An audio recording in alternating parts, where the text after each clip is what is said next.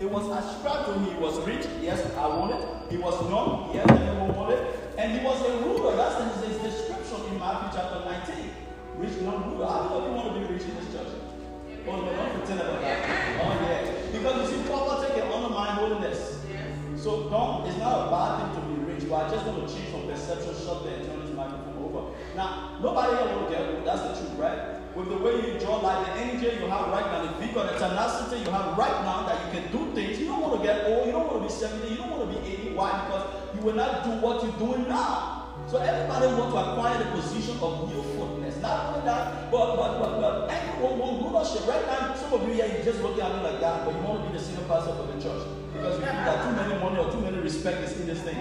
I'm just playing on that. But the truth is, some of you want to be congressmen, congresswomen, governor, senator, representative. That's your aspiration. Men's pursuit is after rulership. That's the fact that we cannot ignore. Church, watch this now. And this was the position of this young man in Matthew chapter 19, beginning from 23. And this rich man came to Jesus. He said, Lord, what can I do to inherit eternal life? Jesus said to him, you have heard it is written, thou shalt not, thou shalt not, thou shalt not. He said, yes, sir, I was saying. He said, but let me tell you something, I'm a Jewish child. And I have been keeping the thou shalt not from the day I was 5 years old. Because every Jewish parent was told, according to the Torah or the Septuagint or the law, they were told to start taking their children in the temple at 5, and they begin to start reciting the Jewish code. Hallelujah. So when this man came to Jesus and claimed that he has obeyed all of the thou shalt not from the time he was a Jew, he was actually right. He has obeyed. But Jesus said something to him. You lack one thing. Well, what Jesus said to him, you lack one thing. Because Jesus understood that it's not possible. Watch this now. It's not possible to obey all of the thou shalt not and not have what you desire from God. In other words, if you do what God requires, God will give you what you desire. That's just the mathematics right there, church. Now, so this guy, Jesus looked in his face and said, you lack nothing. Fast forward this thing. Go and sell all of your possession, bring the money, give to the poor. And the word of God declared that this guy left from Jesus' presence so sorrowfully.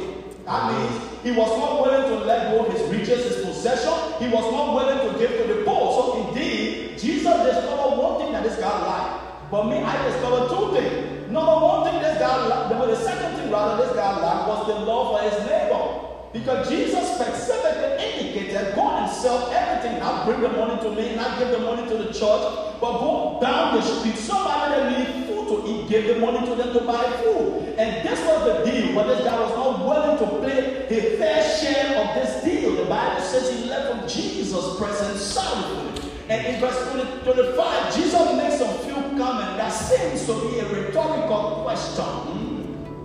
Here is my thing. Don't let me misbehave ahead of time, please. Here is my thing. When we talk about rhetorical question, then it means that the person who's asking the question already have the answer to the question, but he just want to share thoughts. He want to gather other people's view concerning this issue. So Jesus brought this thing. He said, you see, I told you, it is easy for a camel, the animal's camel with the horns back. He said it's easier for the animal camel to pass through the eye of a needle than for a rich man to go to heaven. That was so mind-blowing. It was something that myself could not fathom my mind around. I could not comprehend. Because having the pictorial of the animal camel with that long back, and now you're telling me that you can pass through needle, the sewing needle, the one you use to sew your clothes. You're telling me that animal can pass through the eye of the needle. Now Jesus specifically said that it is easier for the animal camel, watch this now, to pass through the eye of a needle than for a rich man to enter heaven. What was Jesus trying to prove? Was he trying to disprove the place of riches? Was he trying to tell me it is a wrong thing to be rich? Or only the truth is this.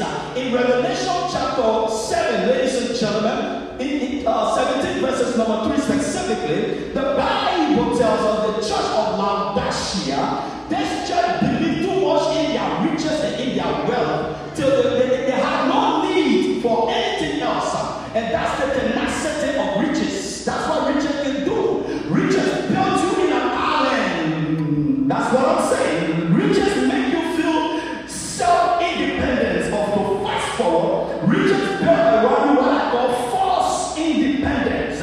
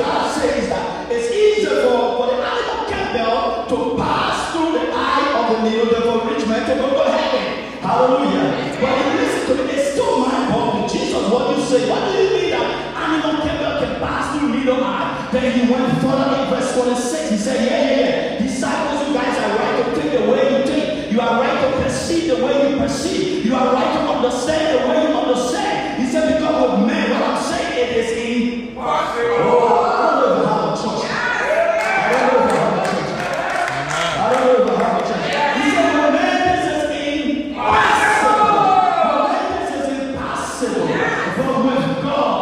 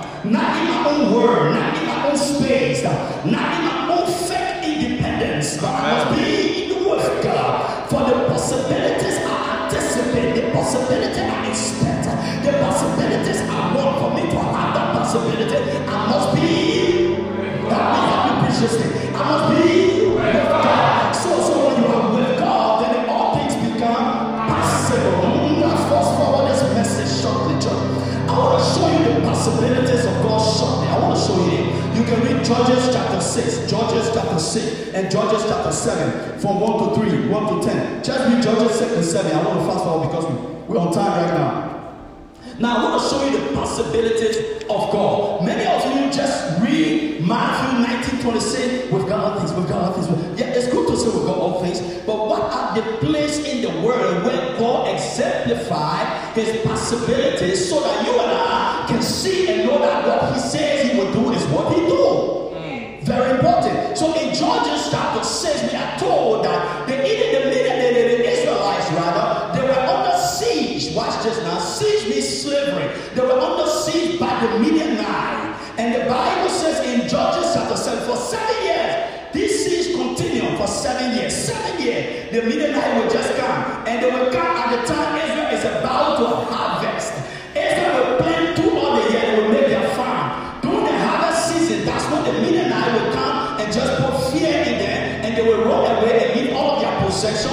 Then the Midianite will take over and enjoy their possession, enjoy the fruit of their labor. And you see, there are a lot of us here unknown to all these things are happening. There is something I call the Midianite curse that is directly or indirectly manifesting over our life. In other words, what pastor is saying, I'm laboring, but I'm not acquiring the result of my labor. I'm working like elephant, but I'm eating like ant. That is the Midianite curse. Because the Midianite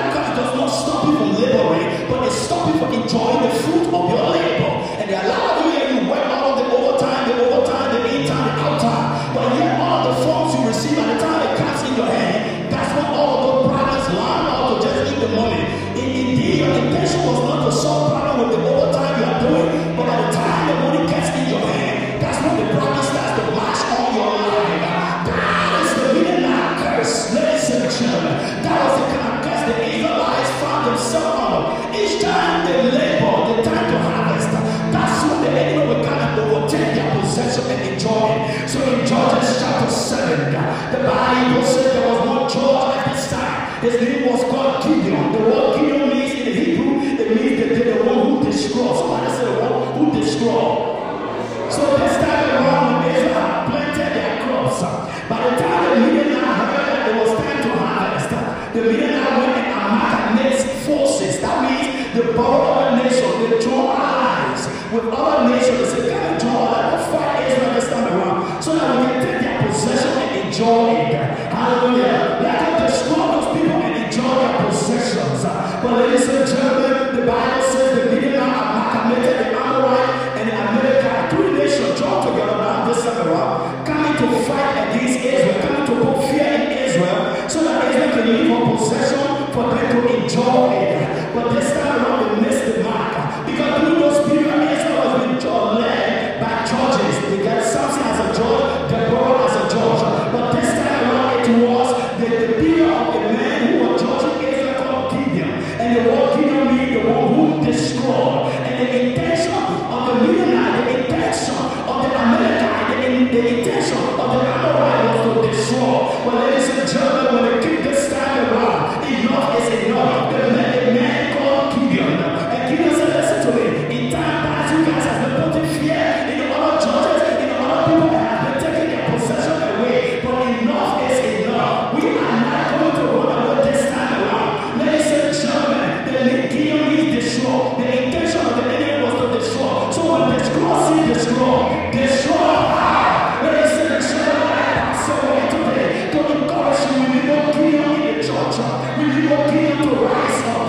Gideon that will rise up above their fear. Gideon that will rise up above their economic instability. Gideon that will tell the enemy, enough is enough. Give up. You are driving down the street. We need no Gideon in the church that will resist the devil. We need no Gideon in the church that will tell the devil, enough is enough. Why are Gideon's church that will look in the face of authority and say, "You're trying us too long. You're trying us too long." We need no Gideon in the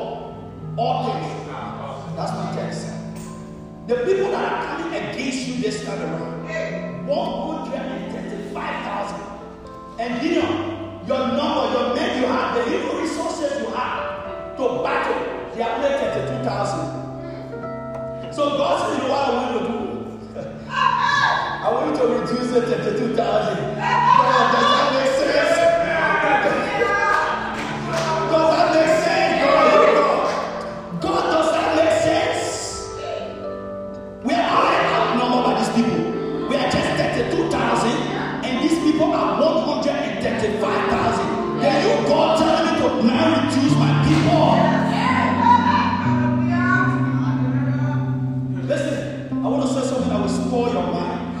Want me to spoil your mind? Sometimes it's too complicated, it's impossible. When the angel says you can't own your own house, believe that you can own your own house. Once they have pronounced house about you, I will take it. So God said, you know what? They tell 2,000 men, they're too plenty. Take them to the river, let them drink. We're going to do some exercise. The one that with Yahah, in the Hebrew we call it Yahah. That means, this is what it means. You know the dog, Yahah, it's a description in the Hebrew to our contemporary world, like the dog, when the dog is very tested. Have you seen how the dog can drink? The dog does not just live with tongues, but the dog makes sound to express a quest for the water. You hear the dog. Hallelujah. So God told Gideon, said, take them to the pool. In fact, the first thing here, ask them, the battle that is coming, who want to start going with us in this battle? Out of the 32,000, 22,000 men, I said, we can go. Gideon, free of charge, believe me. You don't have to pay us anything. Amen. So out of the 32,000, 22,000, easily collided with God. Keep that in mind. So there were 10,000, and we got 32,000, subtract 22,000 and 10,000. So Gideon said, maybe the 10,000 can try with their little idea. But guess what happened? God looked in his face again and said, my friend, even the 10,000 are too plenty. Now take them to the river to go and drink.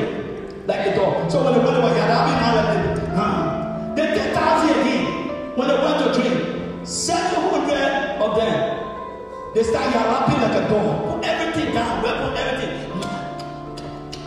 Making that sound to express their relaxation in the face of battle. Go to God, say, hey, no one not qualified, he's a dog. He's not prepared for this battle. Out of 10,000 that was left, God reduced the group to 300. What kind of God is this? What kind of God is the way for soul?